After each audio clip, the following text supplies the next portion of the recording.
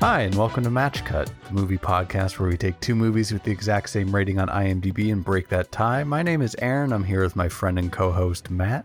Hello, I am here. Hello. Now, before we get to the podcast proper, if you've got a movie you think we need to check out, or maybe even an idea for a future episode, you can tell us at matchcutpod@gmail.com or on Twitter at matchcut. I feel like I want to bring up quick, we're in the middle of a pandemic. Both of us are safe. We are practicing social distancing by recording several hundred miles apart, as we always do. I am also being forced to practice social distancing because my state has hit the hardest and closed businesses 2 weeks ago. Yeah, it's hard out there for a pimp. Academy Award nominated and winning song. 3 6 Mafia has more Academy Awards than Alfred Hitchcock. But we're both in good health. If you don't know us outside of this podcast, which I don't know, but no review happens in a vacuum, and so I can tell you, especially during this movie, I'm just like, oh my god, stop touching each other's faces. Like, man, they're way too close to one another. Yeah, not all of these gangsters should be in this room together.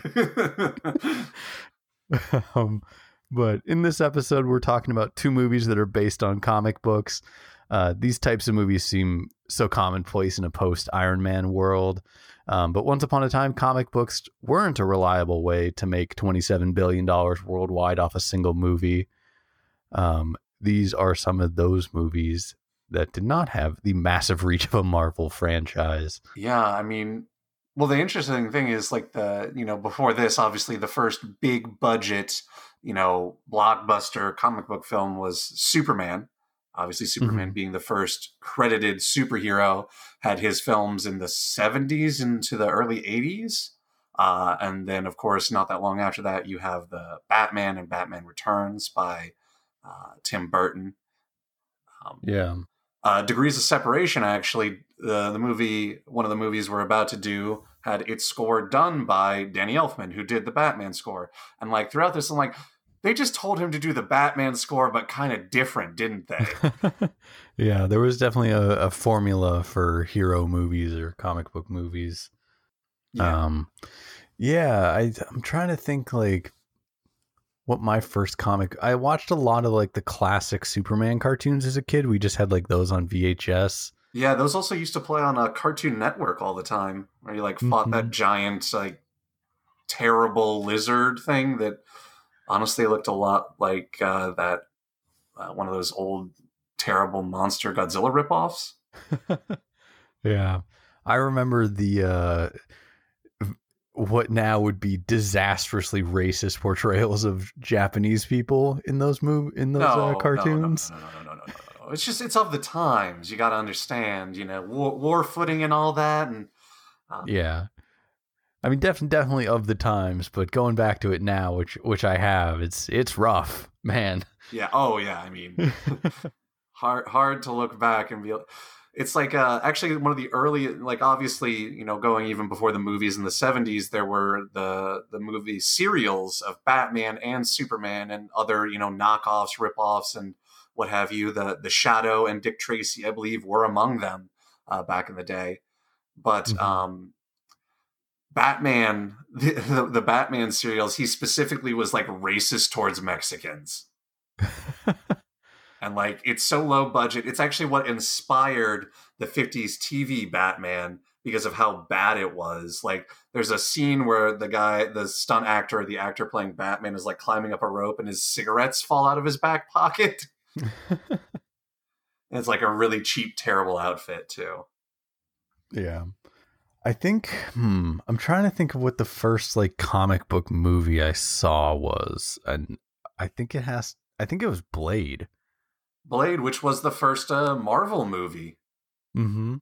A lot of people forget that happened, and that Blade exists as the first Marvel cinematic movie.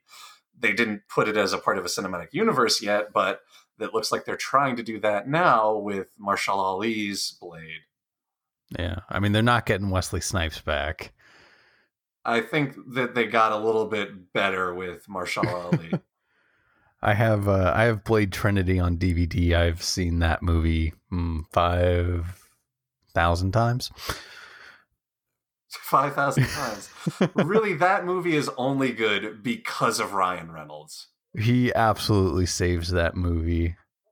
And has done some good comic book movies since. I just rewatched Deadpool 2 again recently because I don't have anything else to do. Yeah, I think I wonder what the shift was. I mean, it's Iron Man, right? Like Iron Man is the thing that made comic book movies viable, basically. I'm pretty sure that Batman Begins was the same year. Could be right. 05. No, it's before Iron Man. Really? Yeah, Batman Begins is the first modern superhero movie that kind of kicks it off, because they got Christopher Nolan, a guy who was already known for kind of more auteur or thinking films. They got him to do a Batman movie. Mm-hmm.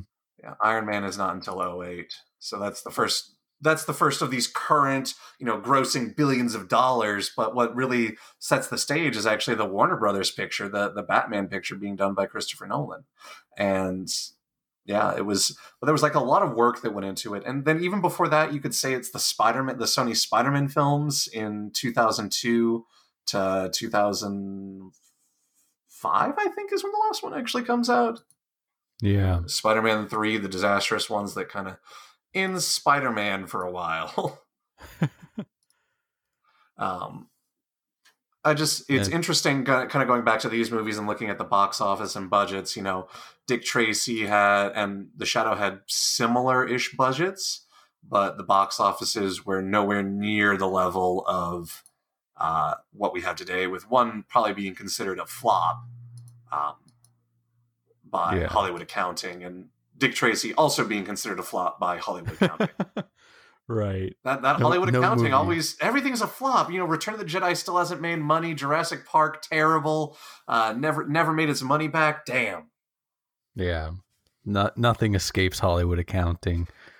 But I wonder how popular The Shadow was in that era, because I had heard the name The Shadow before, but like Dick Tracy, I had like read some Dick Tracy, or I think he appeared in like Archie comic books, which I read a lot as a kid. But The Shadow I hadn't really heard of. Well, both of these have have culturally proliferated to the point where you might not have heard of them, but maybe for a time, especially for millennials like us, you might have heard or seen things that were related to them. I remember there was in the 90s, when pinball and arcades were still a thing, there was definitely the Shadow pinball games and whatnot. And it was harkening back to a Silver Age comics and the radio plays that both Dick Tracy and the Shadow were a part of. I mean, people like to think that Star Wars is the first true multimedia wonder, but it's like, no, that's been a thing since there's been more than one form of media that you could do. The Shadow was originally, I was reading up on it, a character that was the narrator for a Detective Comics Hour radio drama. He was the guy that would come in and string them together, and it was a way to sell these this detective magazine of detective shorts.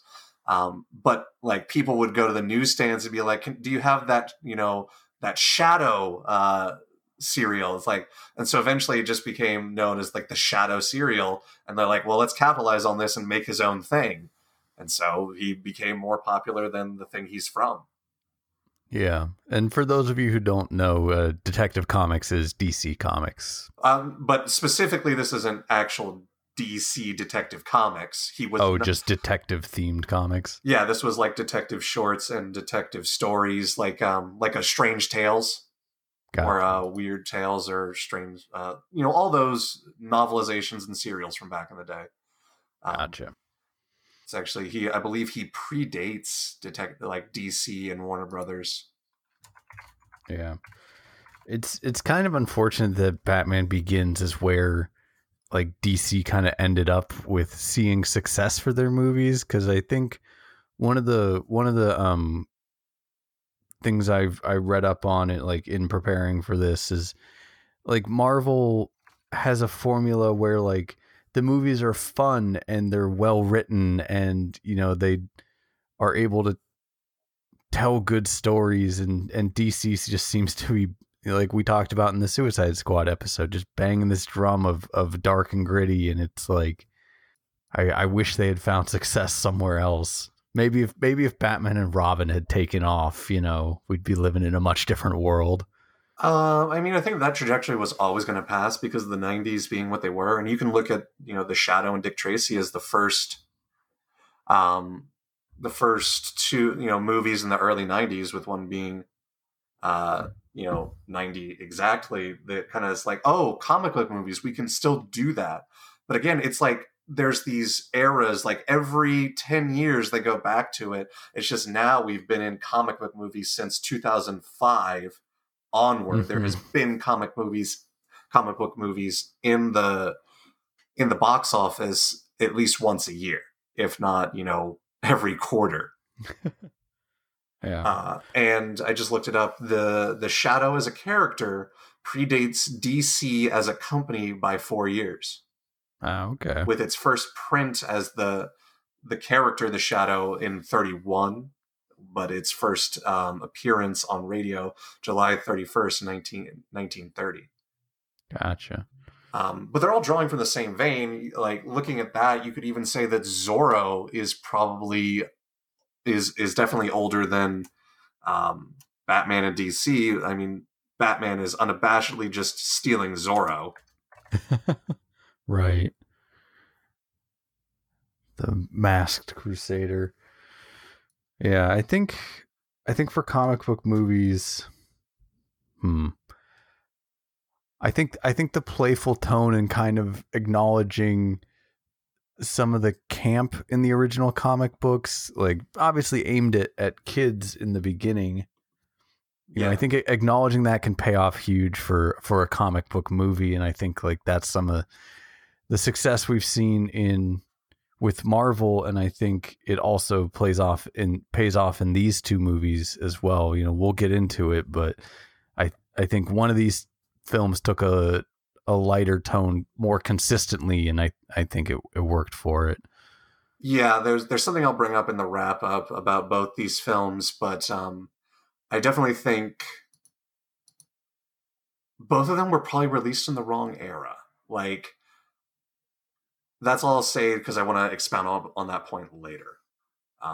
It's definitely a timing thing, because I feel if The Shadow had like come out before, we're talking about the movies now, and I don't want to do that. Just so yeah, it seems like there's always been comic book movies throughout the history of film. I just looked up how old Zorro is, and it's 1919 is the first publication of Zorro stories. So the idea was that as a comic book, or as like no, I believe that was written tales, and I don't know if Zorro got comics. I didn't look that far into my quick wiki of it.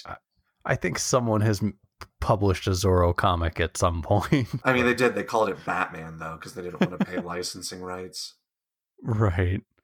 So, I mean, Hollywood has always been adapting comic book movies since there has been a screen with which to use stuff. People act like today, they don't support original stories, or original stories are dead, and you can't have that marketability. It's like they've always adapted things ever since the beginning. It's not changed. I gotta wonder if people back in the 30s and the 40s were complaining about Hollywood being out of ideas and just copying, popular books when freaking Gone with the Wind comes out. Right, or making plays into movies like Sound of Music and Fiddler on the Roof. Just a bankrupt idea that brings nothing to the screen. Yeah, it's that continual problem of like, you hear nowadays like, kids are so into their phones, and then you go back into like ancient Greece, and it's just like, I can't believe these youths, like people love to complain. I mean, at least kids today are into their phones and not into hardcore intravenous drug use like they were in the 70s. All right. we've strayed afar, but you ready to talk about these two movies? Let's do it. All right. This episode's matchup is about big crime in the big city and the handsome men who will save us. So grab your first editions, affix your prosthetic noses, and spray your Tommy gun wildly in the air. It's time for The Shadow versus Dick Tracy. So, what was your experience with these movies before watching them for the podcast? I believe I watched both of these on video when I was on vacation and Disney World back in the late 90s, early 2000s. Huh. Used to have, whenever you were staying on property, you could go to the welcome centers and they would have a selection of mostly Disney or Disney affiliated films that were, appropriate to watch. And so I watched The Shadow, Dick Tracy, Hunt for Red October. It's also the first time I saw that. And a few others. Family-friendly content. Nothing like Madonna in a sheer negligee. Well, I honestly didn't like that. That's one of those things. Like as a kid, obviously I saw her wearing that, but it didn't register at all anything. Right. Not in the same way it would now. Yeah, and I was like, damn, she's showing some titty. Yeah. I was like, I can't believe I watched this as a kid. Right. I get that same thing when I go back to James Bond movies. It's like, oh my gosh.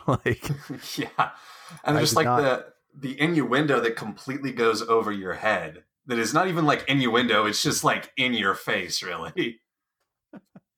Yeah. I just did not have the context to file those memories away. It's like, oh, that was a weird thing. But, yeah, I had not seen either of these movies before watching them yesterday. But it was I think I had seen maybe 5 minutes of Dick Tracy somewhere, HBO or something. Probably Skinamax. Yeah. So besides being linked by their IMDb scores, these movies are also separated by 1 degree of separation. Warren Beatty was in the movie Rules Don't Apply with Alec Baldwin. There you go. Yeah.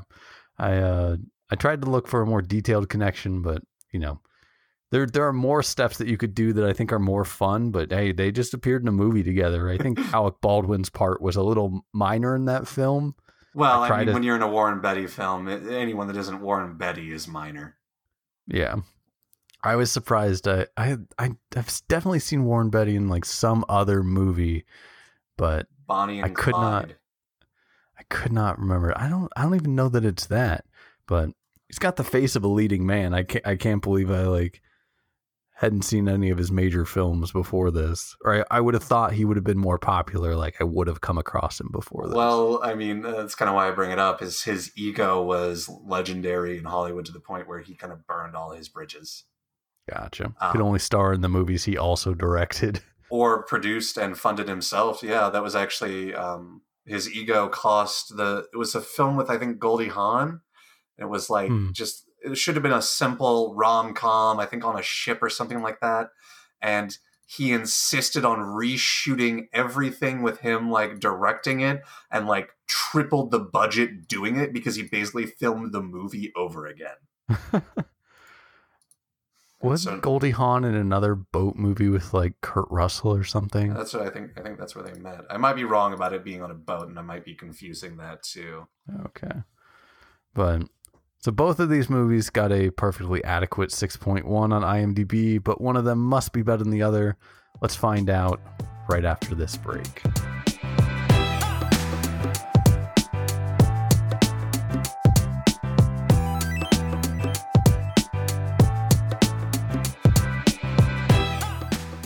The Shadow is a 1994 film written by David Knope or Kopp. Knope? I think Kopp, I would guess.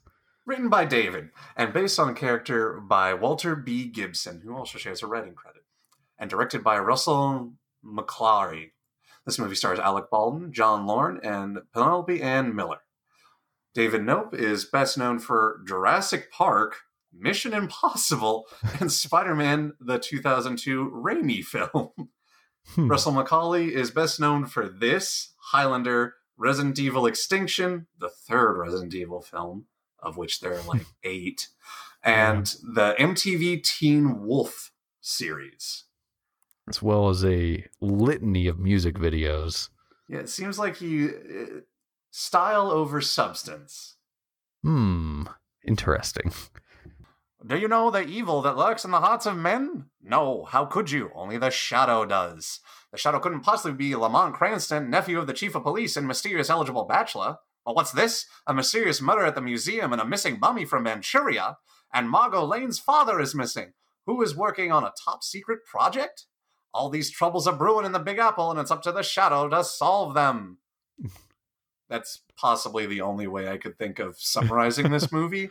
It's kind of all over the place. Mm-hmm. Because we open in Tibet. Yeah. In the opium fields of Tibet. Sure. You know, nothing like some slightly racist Asian mysticism to kick off a movie.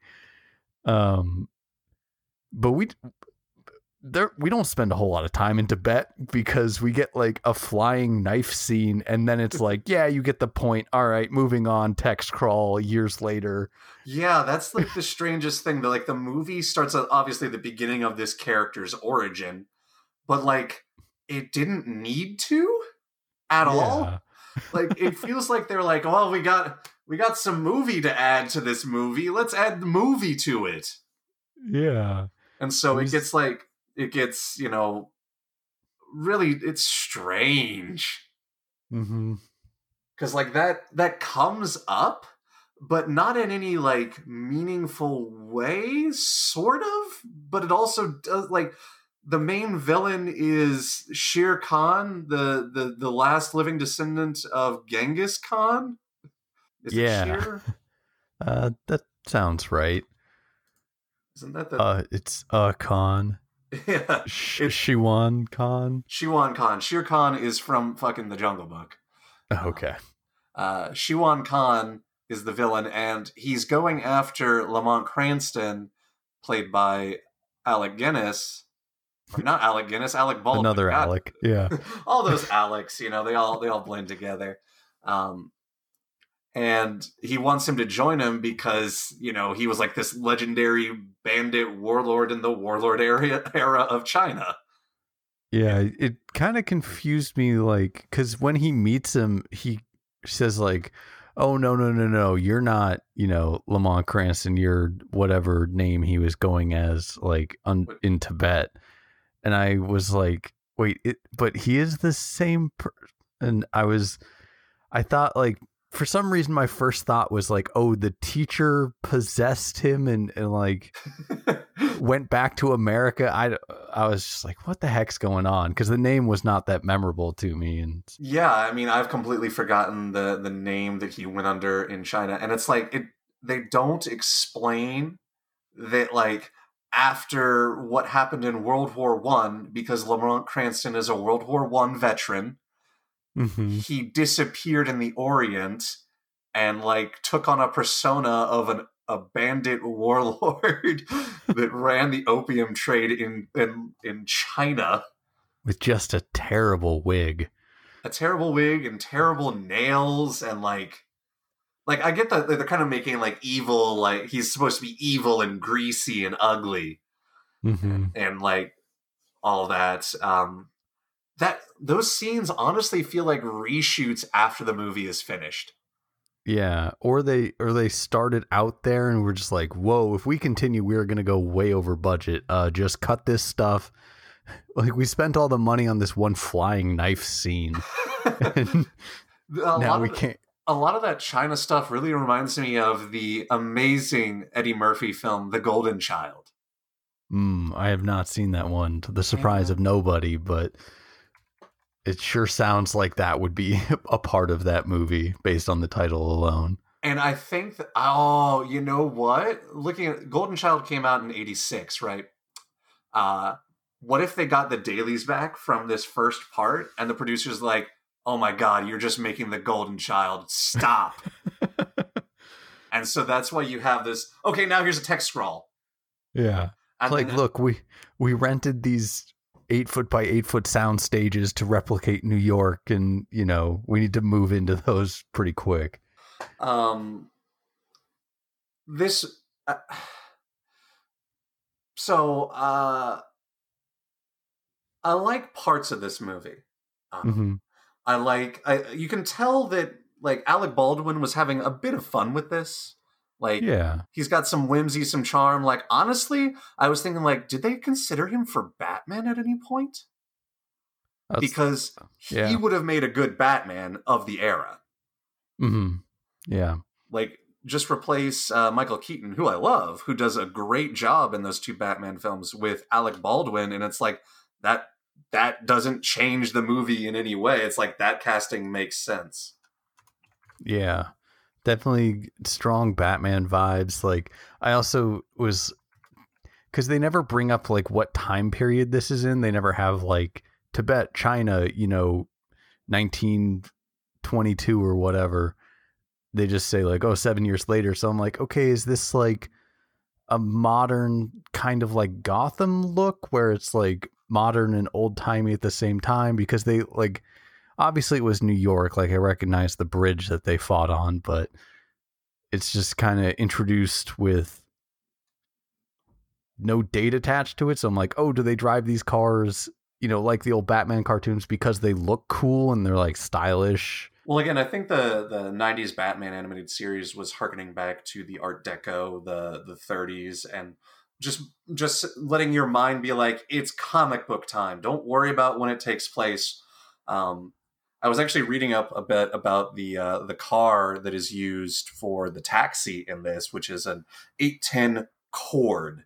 And Cord was a luxury car manufacturer back in the day that eventually went under. But the Cord car was the inspiration for the original Batmobile. That makes sense, yeah.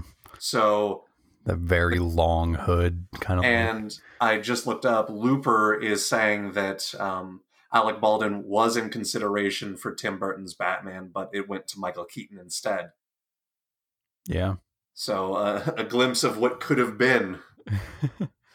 Yeah, I got the time period finally nailed down when they're like, it could be some kind of atom bomb. It's like, that's catchy. I'm like, all right, so they're pre-actual atom bomb or atomic bomb. Maybe it's because obviously I've seen this film, and then knowing when the shadow comes from, that like obviously they're set in the 1930s. Like both of these are set in the 30s. These 2 films. Yeah.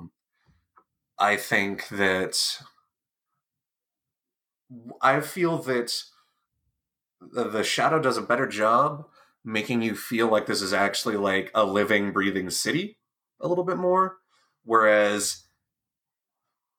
I'll get to my critique of Dick Tracy when we talk about Dick Tracy. Not necessarily critique, just thoughts on it. The overall story, though, like, it definitely has that radio serial feel. Like, it feels like the shadow is barely in it, except for a few key moments. Yeah. It's a lot of, like, Lamont Cranston, taking care of business, and maybe that's just who the character was, or they wanted Alec Baldwin to have more face time because I mean I could definitely see that, and I also don't think the face makeup that just turns him into Danny or Billy Baldwin was all that impressive. Yeah, I was wondering about that because they never like address why his appearance changes when he becomes the Shadow. Like, you're a character that can already turn invisible, like why do you also need to then disguise your face? I think that's, again, maybe hearkening to something from the radio serial, that he's like making himself look like, or because he's dipping into the evil that lurks in his heart, it's like the evil personification of him that he like pulls towards, but like that's never explained in the movie proper. You just kind of left to think that. I'm sure they cover it in other, shadow properties. It just never gets brought up here. Yeah. Does the Khan not actually say that about his appearance? If he did, I didn't catch it. It must have been very quick. More than I would. Yeah, I tend to watch the movies all with subtitles just so I don't, miss any of the dialogue. But yeah. I think this is a fun movie that completely wastes a lot of its supporting cast. It's got Peter Boyle, Ian McKellen, and Tim Curry in it, and you don't spend any time with them really. Like, you got Tim Curry in his prime. This is only a few years after Clue, and you have him in like 3 scenes. And I think he steals those scenes that he's in, and he's Yeah. clearly like having fun with it. And I think that's something that's true for both of these films, that there's a character in them that is having way more fun than in everyone else in the movie. Yeah. Both of these movies just like absolutely packed with like big names, or I don't, my Hollywood history is weak enough that I don't know what their popularity was at the time. Like, obviously, Peter Boyle was Frankenstein's monster in Young Frankenstein, as just a luminary of old Hollywood. Like, you'll recognize him if you ever see him. It's like, oh, that guy. Yeah, exactly. If you're a movie lover, that is. Yeah. But yeah, like, there were a lot of times where it's like, man, this is a set that I definitely, like, as a kid, I didn't get. I didn't feel that, obviously. It's like, all movies look like this. Right. Gorgeous matte paintings in both of these movies, actually. Yeah, definitely. I mean, it stuck out to me like right away, that scene on the bridge. It's like, oh, everything beyond that arch is just a painting. Yeah. I think that the Shadow was definitely hurt by photography and film stock being cheap. Because, like, it's called The Shadow, and yet it's not dark at all. Everything's got this kind of washed out, like, TV color, which makes sense because this guy was a music video director. And so he, like, maybe they were going for a bit of stylization to make it look more like one of those old serials, but, like, at a certain point, maybe they shouldn't have, like, I mean, I'd be interested to hear like a behind the scenes, like, making of from like the director of photography and like the cinematographer on this film. Cause like, I want to hear what exactly was the reason for them to shoot it the way they did. Yeah. I mean, my uneducated guess, I mean, it's probably at the time pretty difficult to shoot like dark movie scenes. Like, I don't think but I don't think that's true, because this is 1994 that The Shadow comes out. Isn't that the exact same year as Heat? Was it Heat, which we just did on the previous podcast? Go listen to it. 1995. So it's a year later they do Heat, which its colors aren't nearly as washed out. I mean, it does have that 90s film stock kind of grain to it that both these films actually had, but I would say the use of coloration and cinematography in a movie just a year later, Heat, was far superior. I mean, obviously Heat is a better film in general, but like effort was not put into The Shadow to make similar color choices. Yeah, I guess they do play a little bit with the lighting, like when he, activates his shadow powers, like suddenly a shadow falls over his face, or like when he hides in the alley and it just goes entirely black. So, yeah, I mean, maybe that's not it. It was some other factor. And so that's why I kind of brought up that point in the opening discussion. Like, this film, The Shadow made today, could be made so much better, easier, because the technology needed to do those shadows and those post FX is so much cheaper and easier to do that you could like, if they wanted, Corridor Digital could just go through and make this a darker looking film and have shadows play a lot easier. Yeah. Or use HDR for some of this. Like, yeah, the tech is there to have good darks. One of the things I wrote down that I would change in this movie is, I think, like, get rid of the beginning Tibet scenes, like, entirely. Like, forget that. And,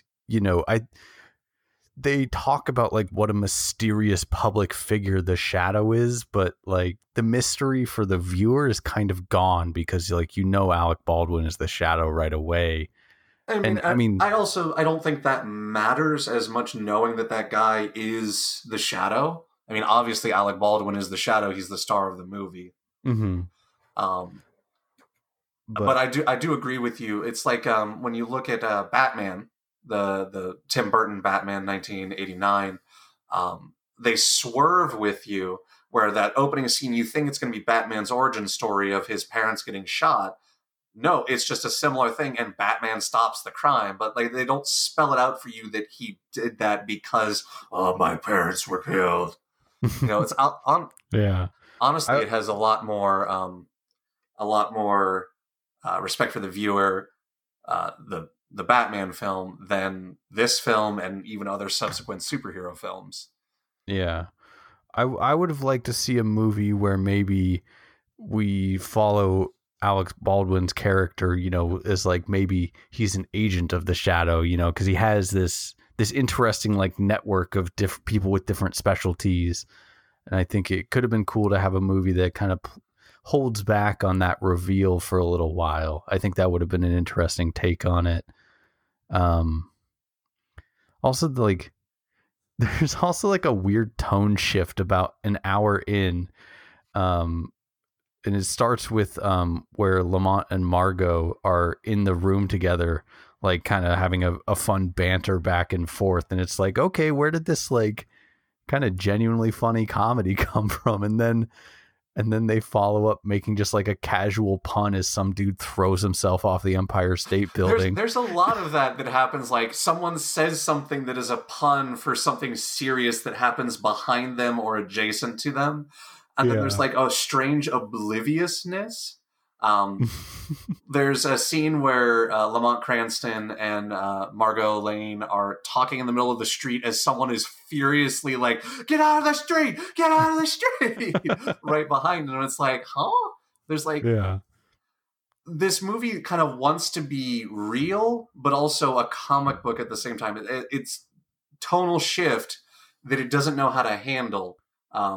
And it sometimes works in some scenes, like where the con, he takes a cab and the cabbie is like tallying out where, he dropped him off. And he's like, "You're making a record of this?" And then so he uses his powers to make him drive into a thing. He's like, "Must be my lucky day," as he plows headfirst into a fuel truck and explodes. Right. And like, that kind of works, like that weird, creepy surrealism. Like, this is the power that these guys have that they either choose to use or not use. Mm-hmm. And I think like later now we're kind of spoiled for it in the now having these Marvel movies that do blend like seriousness and comedy, I think, well. And to a point, I think some do it better than others. Definitely.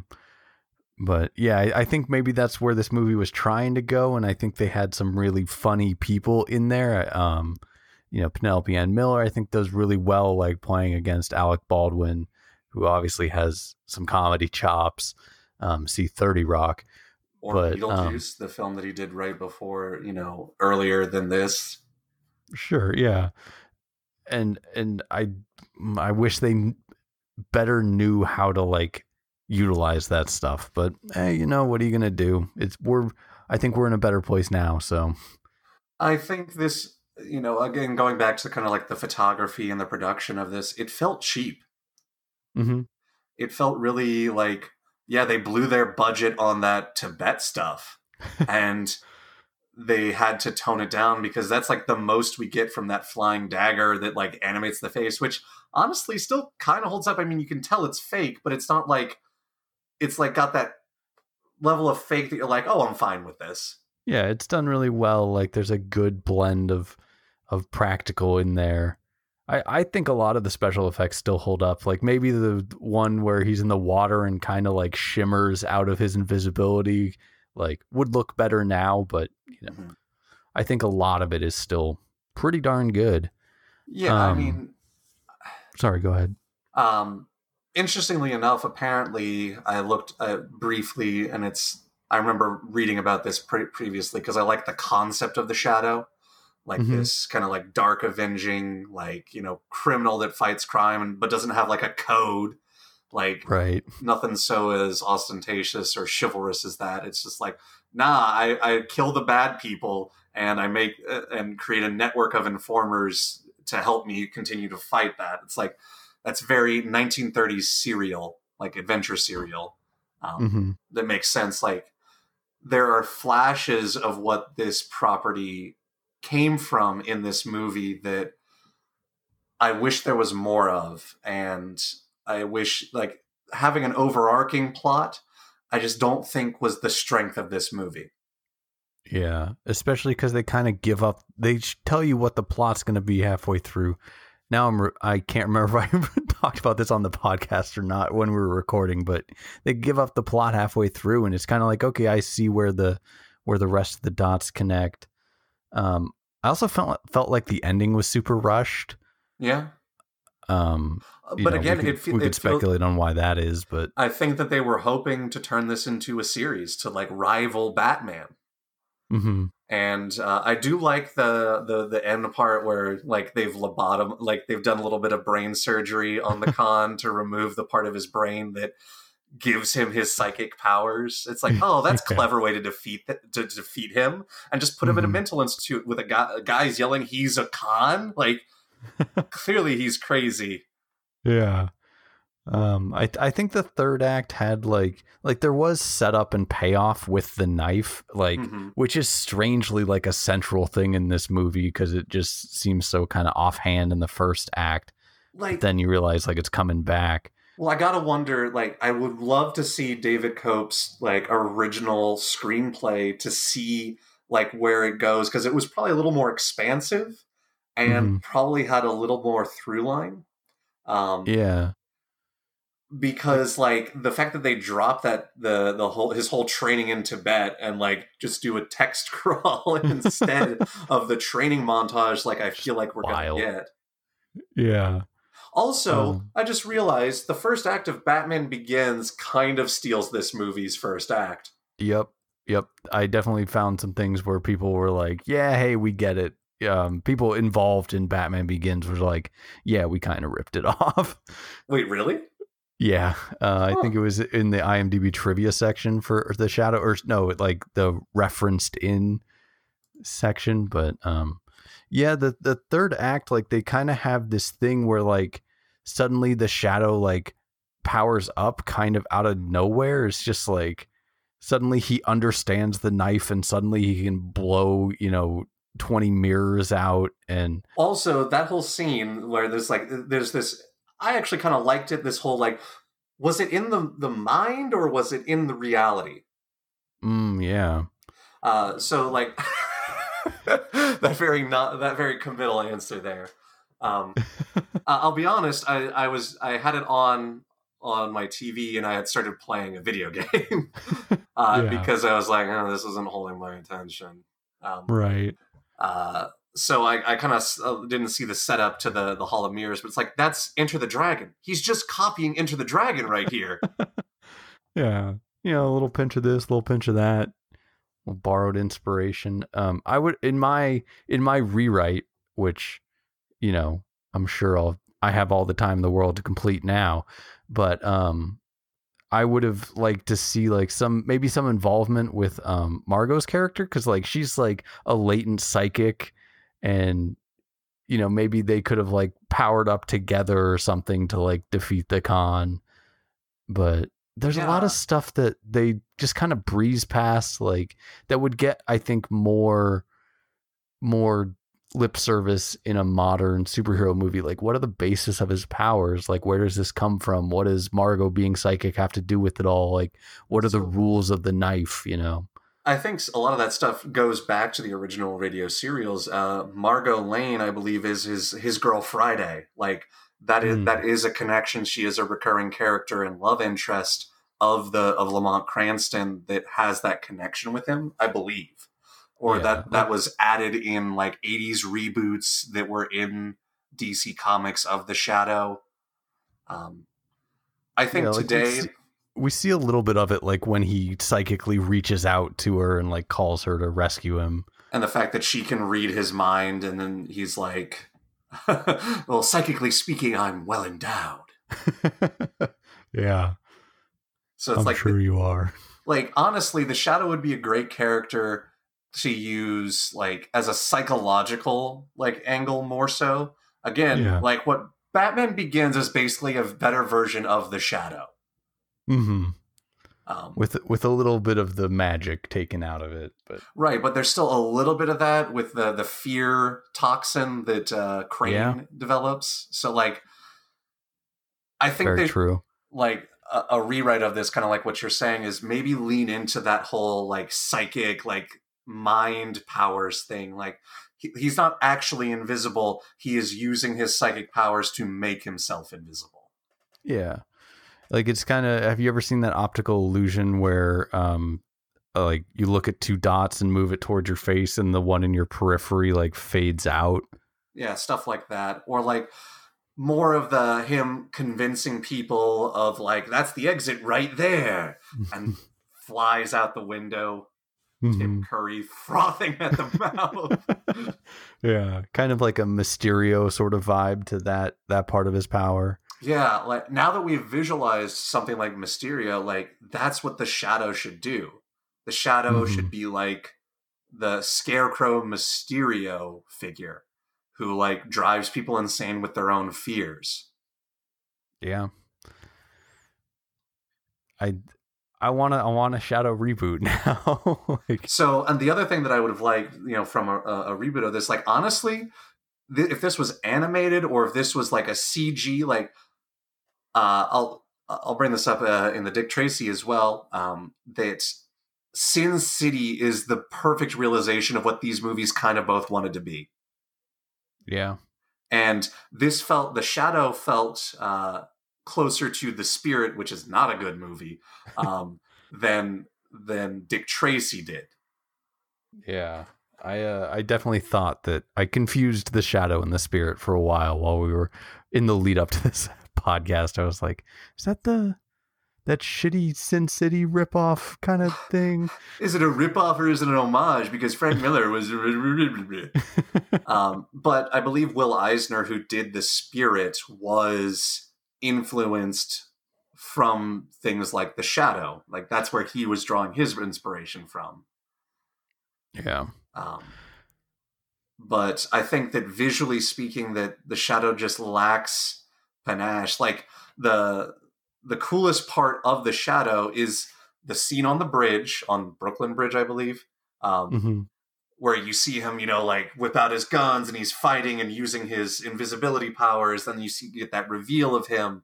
But like, it never lives up to that scene for the rest of the movie. Yeah. I will give a shout out to the costuming in both these films. They were on point. I didn't not think these people were in the 30s the whole time. Right. Yeah. Lots of good aspects. I think, could have used maybe another pass in the end, but I think another 20 million could have helped make this movie a little bit better. Yeah. But you're only getting those comic book budgets now, where I think this may have been more of a... That kind of makes me curious, who has the rights to The Shadow right now? Dive into that murky morass of rights ownership. Right.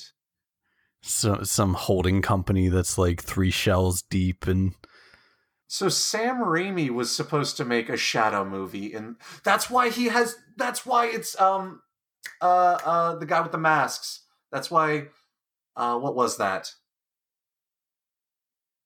Sam Raimi did that movie that has Liam Neeson wearing masks.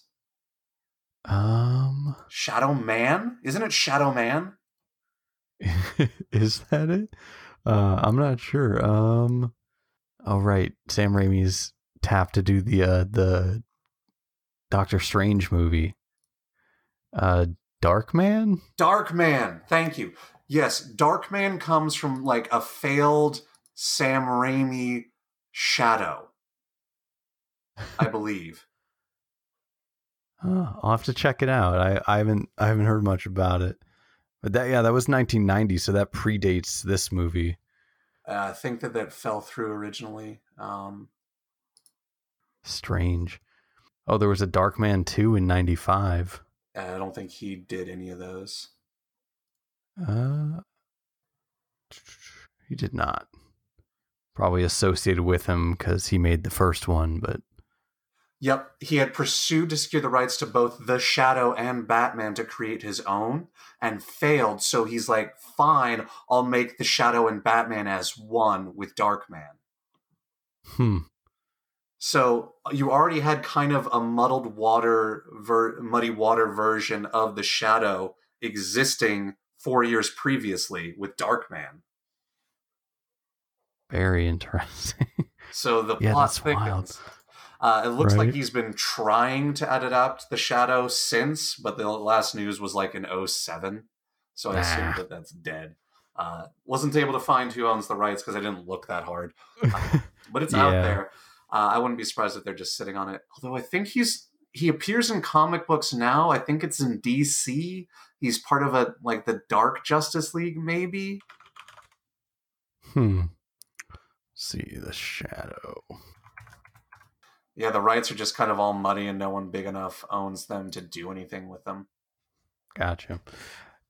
I feel like we should also mention that The Shadow has like a theme song at the end of the movie. Oh yeah, I don't know if you before that started playing. If you stuck around for the credits, but it's interesting.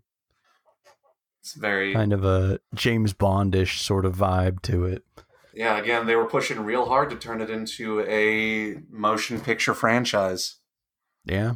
But I think we've talked enough about The Shadow at this point. I think so. Let me just check if I had anything else here. Oh yeah, Penelope Ann Miller has aged like fine wine. Yeah, I saw a picture on her IMDb. It's like, good on you. Yeah, she was in the Riverdale series most recently, I believe. Who was she on the Riverdale? I started watching that trash fire. From the pictures I saw, she was a lawyer. Didn't get far enough into that trash fire. Okay. But yeah, so those are our thoughts on The Shadow. Join us again after the break and we'll talk about some Dick Tracy.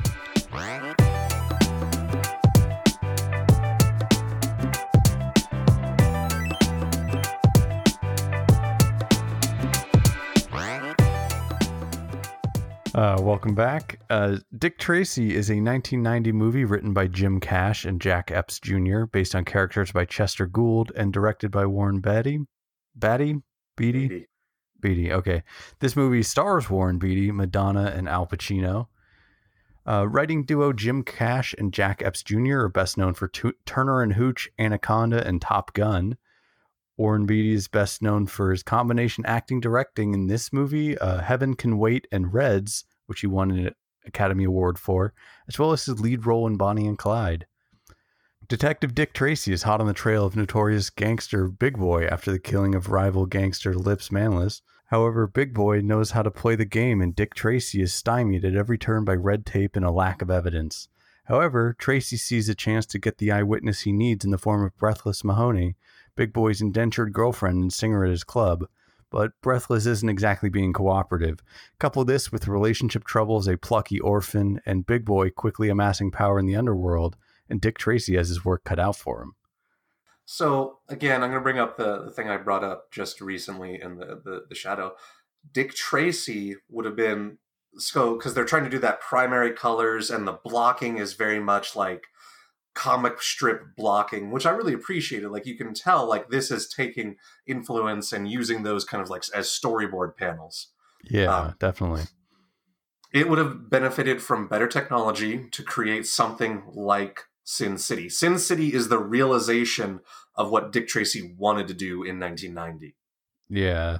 Also, 300 was started as a graphic novel, and you can put like frames from that movie next to panels from the graphic novel, and it's like the same. And I don't know if Dick Tracy, the comic strips and the comics, you can do that for the movie. However, at least the coloration, the blocking, the shot composition is all very comic panel frames. Yeah, it's unmistakable what they're going for. So there's definitely like clear vision going on, which is enjoyable. Something that like honestly like bugged me throughout is like how disgusting all the mobsters look. Yeah, I'm pretty sure that is taken basically directly from the comic. I think the jarring part, though, is because not everyone has those kind of exaggerated features. that it just looks, and then the actual makeup work is well done. Like it would have Yeah. been better with, again, some like CG elements, or like maybe even going like Who Framed Roger Rabbit with it, where they're like just straighter lines and harder lines. But again, Mhm. that's a few years later. Um, I think that there's definitely a strong sense of style in this film. Yeah. And like down to very small details, like, the first people we see die off like 3 minutes into the movie, but it's some of like the most complex prosthetics. And then we get, I still like, those prosthetics just, they bug me. Yeah. Like, again, I think this would have been better as like a Sin City style movie today, because you're not, the technology just wasn't there in 1990 to make that not seem uncanny valley, like, oh no, I don't like that. Like that one mobster that had like a tiny face and all that. It's Mhm. like, oh, that, no, I don't like that. Yeah. Yeah. I mean, they went for it. And I personally, like, I really enjoyed it. And I also enjoyed going down the IMDb and just being like, oh, holy shit, that's Dustin Hoffman? No way. That was Dustin Hoffman. I was like, Yeah. who is that? Who is that? Who is that? Plays Mumbles. Yeah. Um, the other casting I wrote down here. Do you know who 88 Keys is played by? Yeah, Manny Patinkin. Yeah, Inigo Montoya from The Princess Bride. Yeah, that's one that comes out like, oh, now I know who that is. Like, first few scenes with him, it's like, oh, why'd they shave his hair so weird? And they're like, Yeah. oh, it's Manny Patinkin. Yeah. Al Pacino, obviously just unmistakable, just Al Pacinoing all over the place. And he is the actor that I feel is having the most fun with this movie. Yeah. I think the one thing that detracted from this movie for me is I just wasn't in a mood for Al Pacino, and this is maximum Al Pacino. Yeah. But yeah, I mean, he's a good casting choice for that character. Just this time I was just like, all right, turn the volume down a little bit. My problem with the rest of the cast is they're playing in a very serious, grounded version of this for like the main cast I'm talking about, not the supporting cast that is like the mobsters and the prosthetics and all that. They're playing in this like grounded, like man who's caught between his job and his love story with and then like, oh, this non-standard family that we're creating here. Over an indeterminate amount of time. Yeah. Like their scenes are like the Dick Tracy, Tess, Trueheart, and Breathless Mahoney scenes are all very like classic noir real.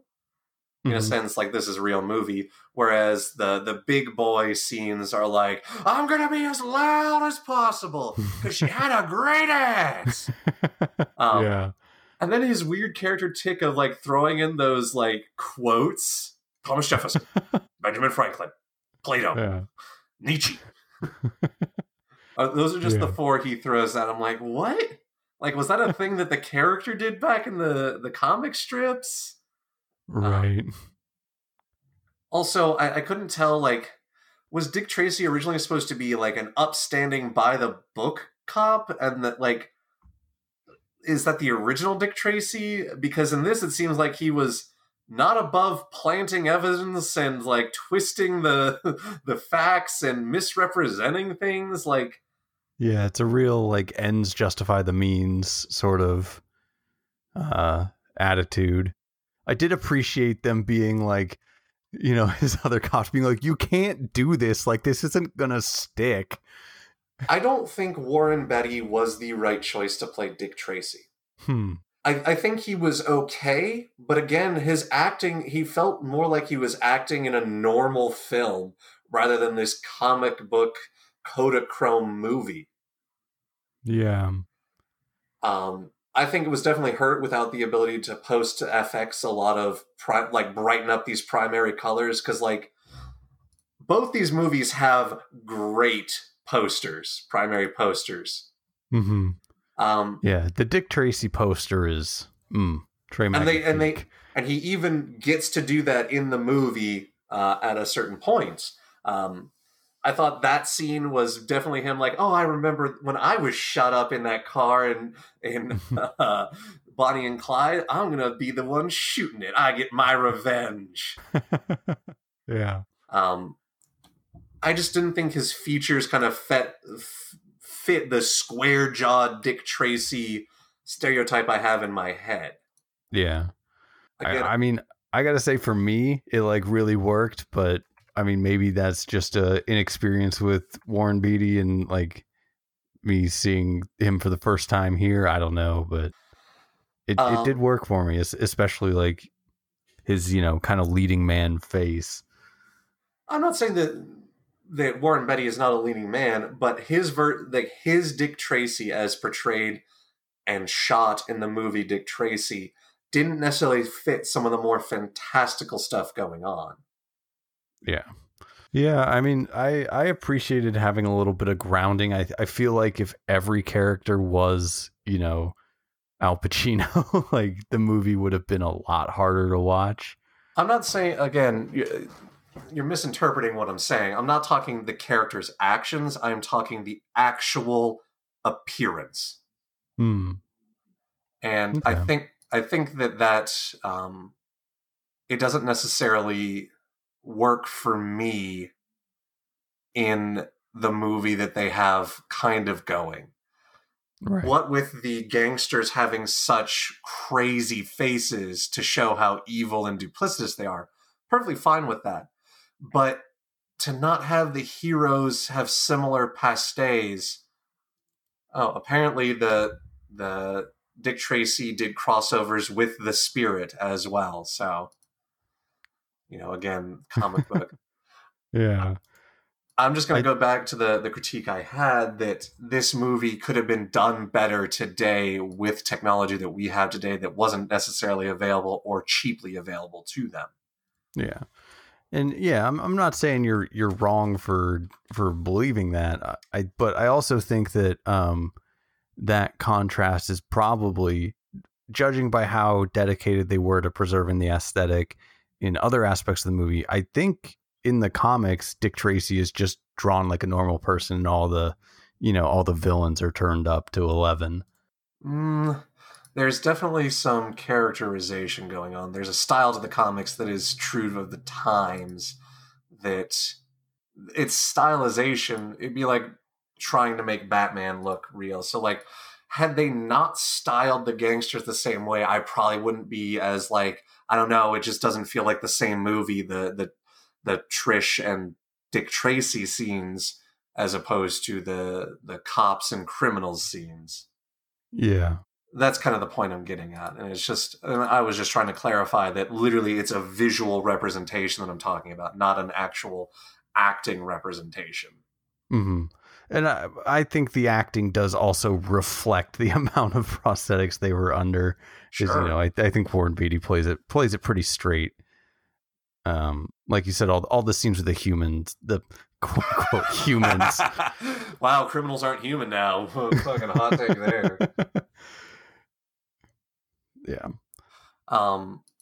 Again, I think since we've had better stylized comic adaptations in the present and more contemporaneous, that it is harder to go back to these when they're limited by, what prosthetics can we do? What actual costuming and set design can we do? What cars can we wrangle? Because like they do a very good job. Like this felt very much like a collection of comic strips in Dick Tracy, which I think is fine, but it made the movie feel extremely long. Like towards the end, I'm like, just get finish, please. Now we'll be done. Yeah, there's kind of a question of like, is this the third act? Is this, without looking at the timeline and seeing, I got 25 minutes left, is like, yeah, there's a lot of they preserve a mystery in the story. I think that the Shadow doesn't, because the Shadow, like we said, spells it out very clearly, like what the third act is going to be. It's, you know, this showdown so the guy doesn't blow up the world. But yeah, Comic Dick book Tracy movies is have kind of improper stakes. yeah. This movie, it's much more difficult to say like, oh, you know, this is where it's going to end. This will be the final act. Yeah, Breathless Mahoney played very well by Madonna, actually, Mm-hmm. as this very classic arch femme fatale that's like, you know, doing the seductive, sensual side of, you know, women, whereas, you know, Triss Trueheart is the girl Friday, the, you know, gonna be there for you. I didn't feel like any real, like, he's gonna leave Triss for her. Yeah. Like, it felt like she was way coming on to him, like, as a means to an end, and he was kind of like, I'm gonna be the detective, like, oh god, I'm only human. Yeah. It's actually Tess, but it's funny that you call her Triss, because Tess and Breathless are the Triss and Yennefer of this movie. Don't at me. Toss a coin to your detective, oh valley of city. Oh. Because Tess is this very like independent, like, you know, I love you and I've also got my own thing going on, where Yennefer is like, I didn't feel that agency. Whereas Yennefer is like, I've got my, you know, maybe more once we realize what Breathless is capable of at the end, but you know, it's like, hey, I've got my plans, and if you want to tag along for the ride, like, so be it. Or actually more like, please tag along for the ride, I need you. But I never felt that whole like, join me, you know, do this kind of thing from her, like, and that he was gonna, like, I don't know if it's some world building or pace, like, I never felt rushed or hurried. It definitely felt like this was Saturday cartoon strips, that I was like, there's a collection of scenes for this plot line, there's a collection of scenes for this plot line, there's this, and this, and there's the overarching plot line that you get in like a monthly special. That's kind of what the structure of this film felt like to me. Like, it's more of like a collection of TV episodes with a larger arc.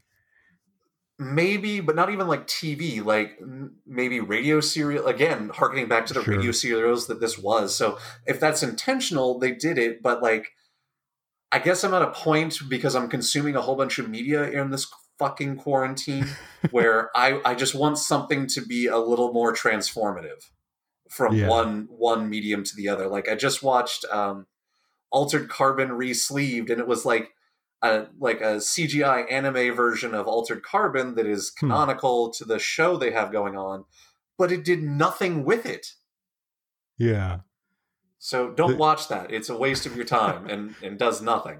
So you're saying like, hey, if you're going to be a movie, be a movie. Don't be, you know, serials stretched into a movie. Yeah. And I think that that's the, you know, that is also probably a fault of the source material they're adapting, is that maybe at the time it was really hard to come by and find collected Dick Tracy works, or, you know, the actual Dick Tracy comics of the time just had more of that issue to issue feel than what we have now, which is there's an issue to issue, but usually there's a plot line and a plot thread to those issues. Yeah. They're organized into like collections, and it's like you have your major arc or whatever. Yeah. I think it is probably an issue personally with me that I and the media that we have now has an overarching narrative. And the structure is inherently different today than it was when Dick Tracy and The Shadow were originally written. However, when you adapt it into film in the 90s, even in the 90s, there was just the way stories and screenplays were written. Like, this wasn't a poorly written story or screenplay, but it definitely felt like something that a modern sensibility cannot easily get into. Yeah. Yeah. Remake this movie too. Just remake them all. I don't care what I've said in the past about Hollywood being out of ideas. Just remake these two movies. But I don't necessarily. I think I agree with you watching them now that Dick Tracy is the better film overall. Mm-hmm. To spoil the summation, but I think we're going to change the summation a bit with this episode, at least. That it was a well done film that, had it been made maybe 7 years later, would have had better film stock to use and better. The other thing that this could be a problem of is the digital transition that we watched was really low quality. And so that grain effect and those washed out colors were in greater detail than they were worse off than had it been properly transitioned to digital. Sure, yeah. But it's impossible to tell because the only versions I've seen have been VHS copies. Right. So it's like, yeah, that looks about VHS quality. The ending in this movie also, like, I think is good, but also like came out of nowhere. Because like in this world of like tiny face and prune face, and it's like, okay, why would this person with no face be wearing a mask? Like, I have to assume that's just what his face is.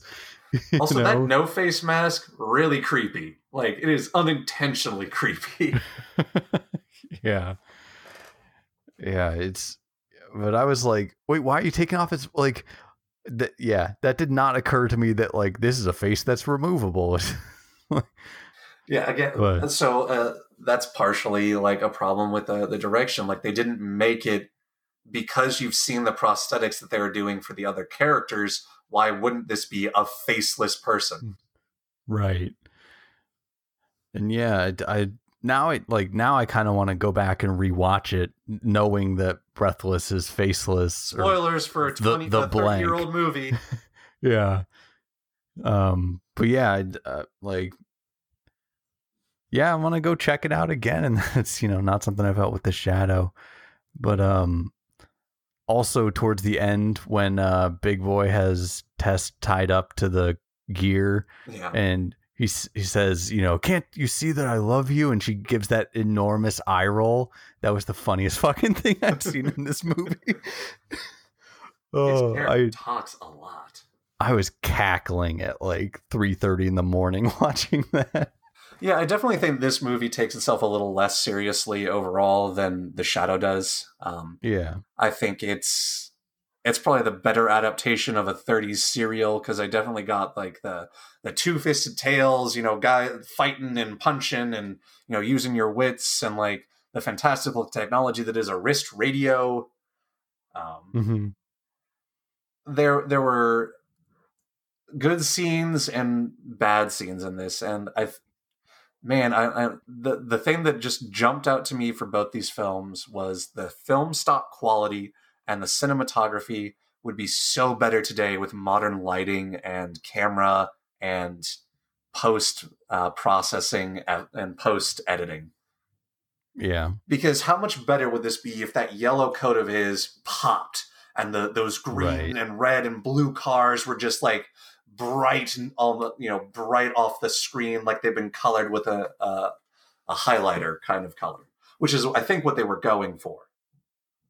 Yeah. But instead you get like pastels. Mm-hmm. And like a weird texture to that trench coat where it seemed like it was very light. Like, yeah, I wouldn't be surprised if like the Dick Tracy trench coat was extremely light, actually, because they're filming probably under really bright lights to get these colors to pop. Mm-hmm. Definitely. But yeah, didn't have the weight that I would have expected from an actual like piece of clothing, but minor gripe. So, I mean, I think everyone does a fine job with the roles that they have. I would say that, if we were to do a modern remake of this, the women would have a little bit more agency and exist outside of the men. Mm-hmm. Like, Breathless. I think Tess gets a little bit of that. Her whole thing is, I want Tracy to settle down with me. that's not necessarily what I'm looking for in like a strong female character. She very much is the damsel in distress in the last act, and while she's rolling her eyes at it, that's like, just because you look at the camera or give a knowing wink to the camera doesn't mean you're not engaging in it. Mm-hmm. I think she starts off a lot stronger than she ends off, with a little bit Yeah. more agency within her emotions and character. But like, you know, Tracy just foisting the kid off on her, Mm-hmm. like in a very casual, like, well, you'll look after the kid, right? Obviously. Yeah, to me it struck me as like she's very vocal about what she wants, and I think who she is, and I think she does it out of like, you know, mutual respect in a relationship. Like, she knows what Dick Tracy's job demands of him, and she's willing to meet him halfway, you know, when he is also willing to meet her. But, you know, there's multiple interpretations, and I don't think either of them are the be all end all. If you want to see a better cop and wife interaction, listen to the previous episode and watch Heat. Yeah. Also starring Al Pacino. Yeah. Doing his Al Pacino thing. I definitely think that this is the better of the two films. So anyway, we'll go on to final thoughts, and you'll probably just belabor the point that I've been belaboring. Yeah. Oh, my one last thing. I happened to pause on one of the newspapers, and one of the headlines is "Taken for Chipmunk, News Worker Shot." So some good incidental writing there. But yeah, we'll be right back with final thoughts.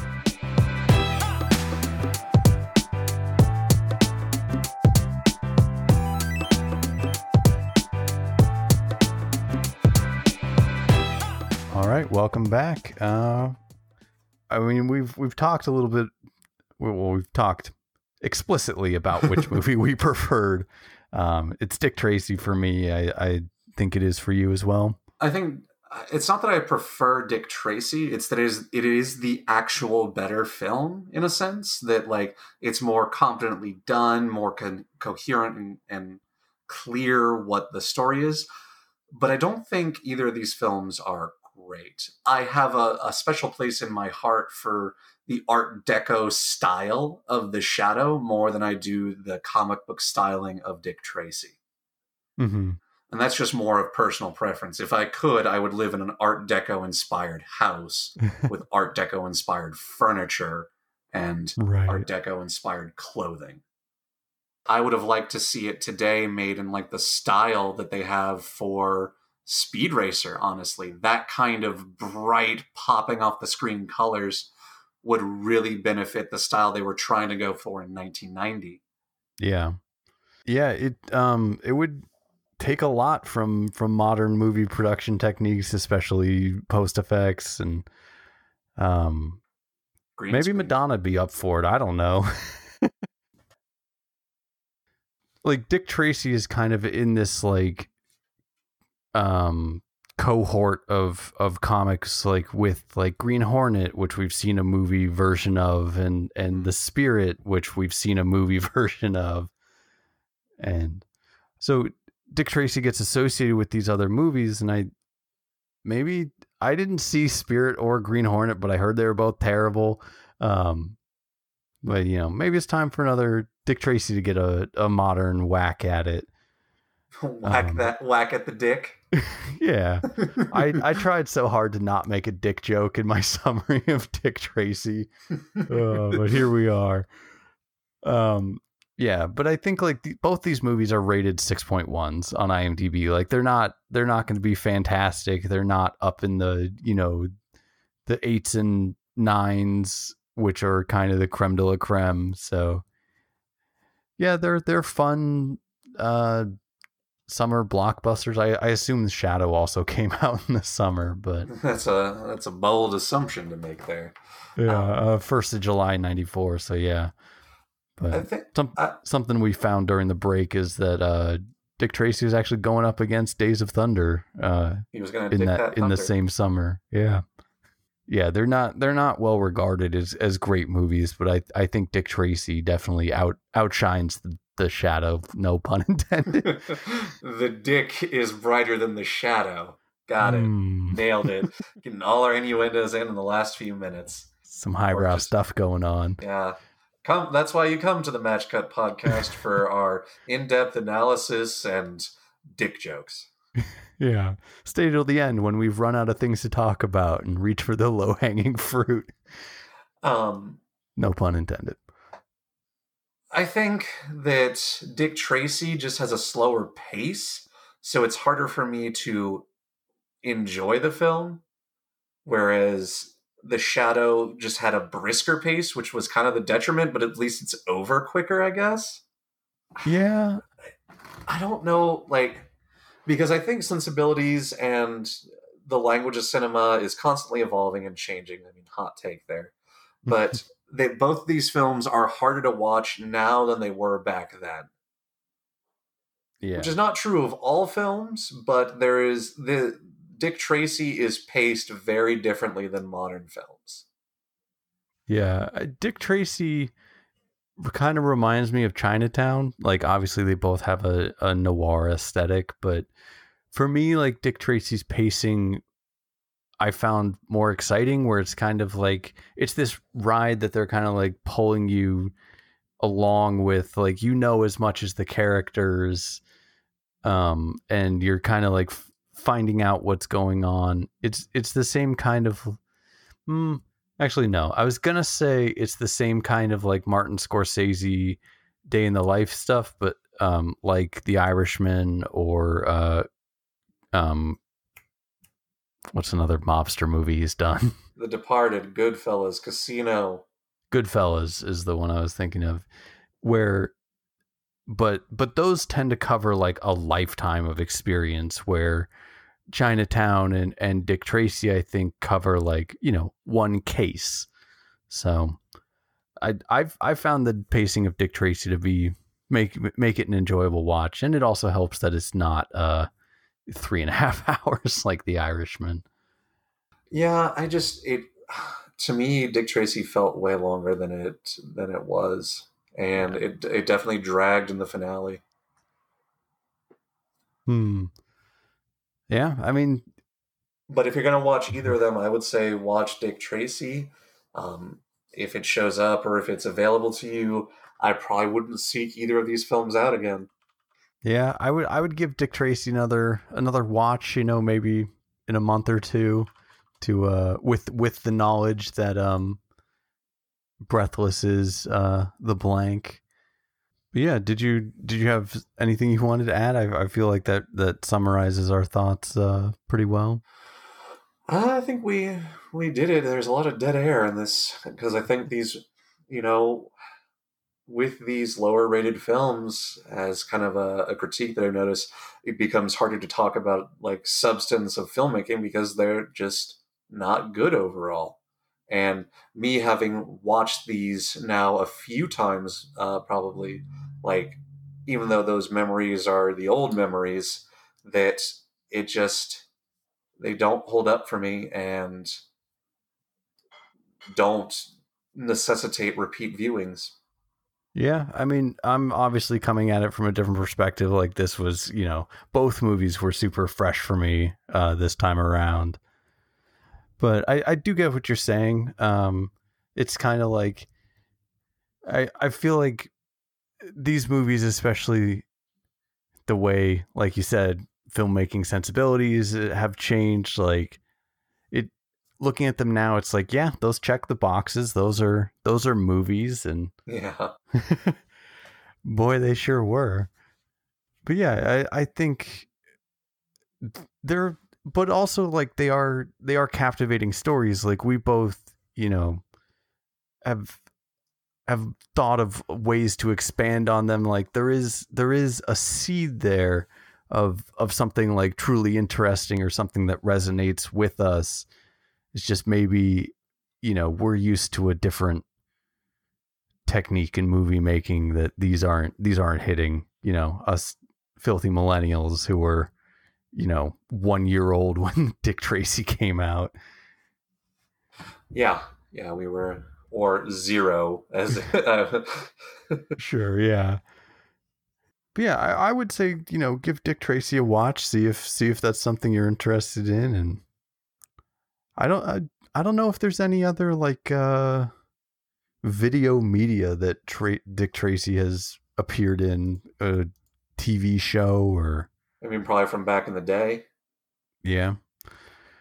That can be our weekend homework. Track down presumably an old Dick Tracy TV show. Man, I totally don't have any time to do that. I'm so busy, what with the Rona and all. Super packed. But yeah, we're reachable online if you need someone to talk to. I don't know, like you get, day 47 of quarantine when you're reaching out to brands on Twitter, think of us and our hot movie takes.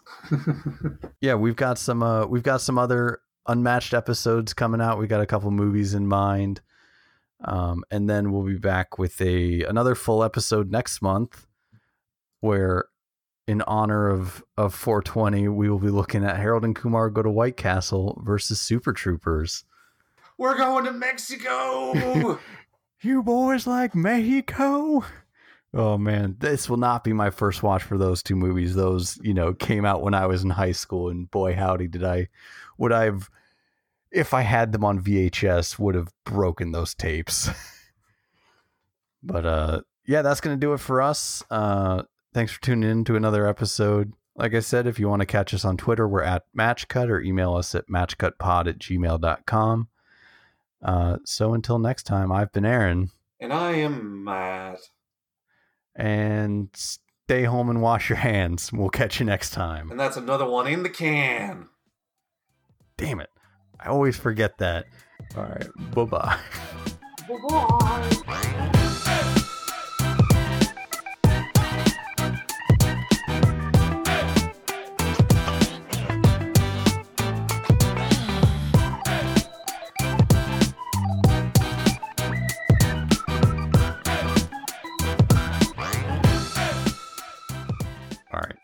Do you want me to do that outro again, or no? Leave that in like that.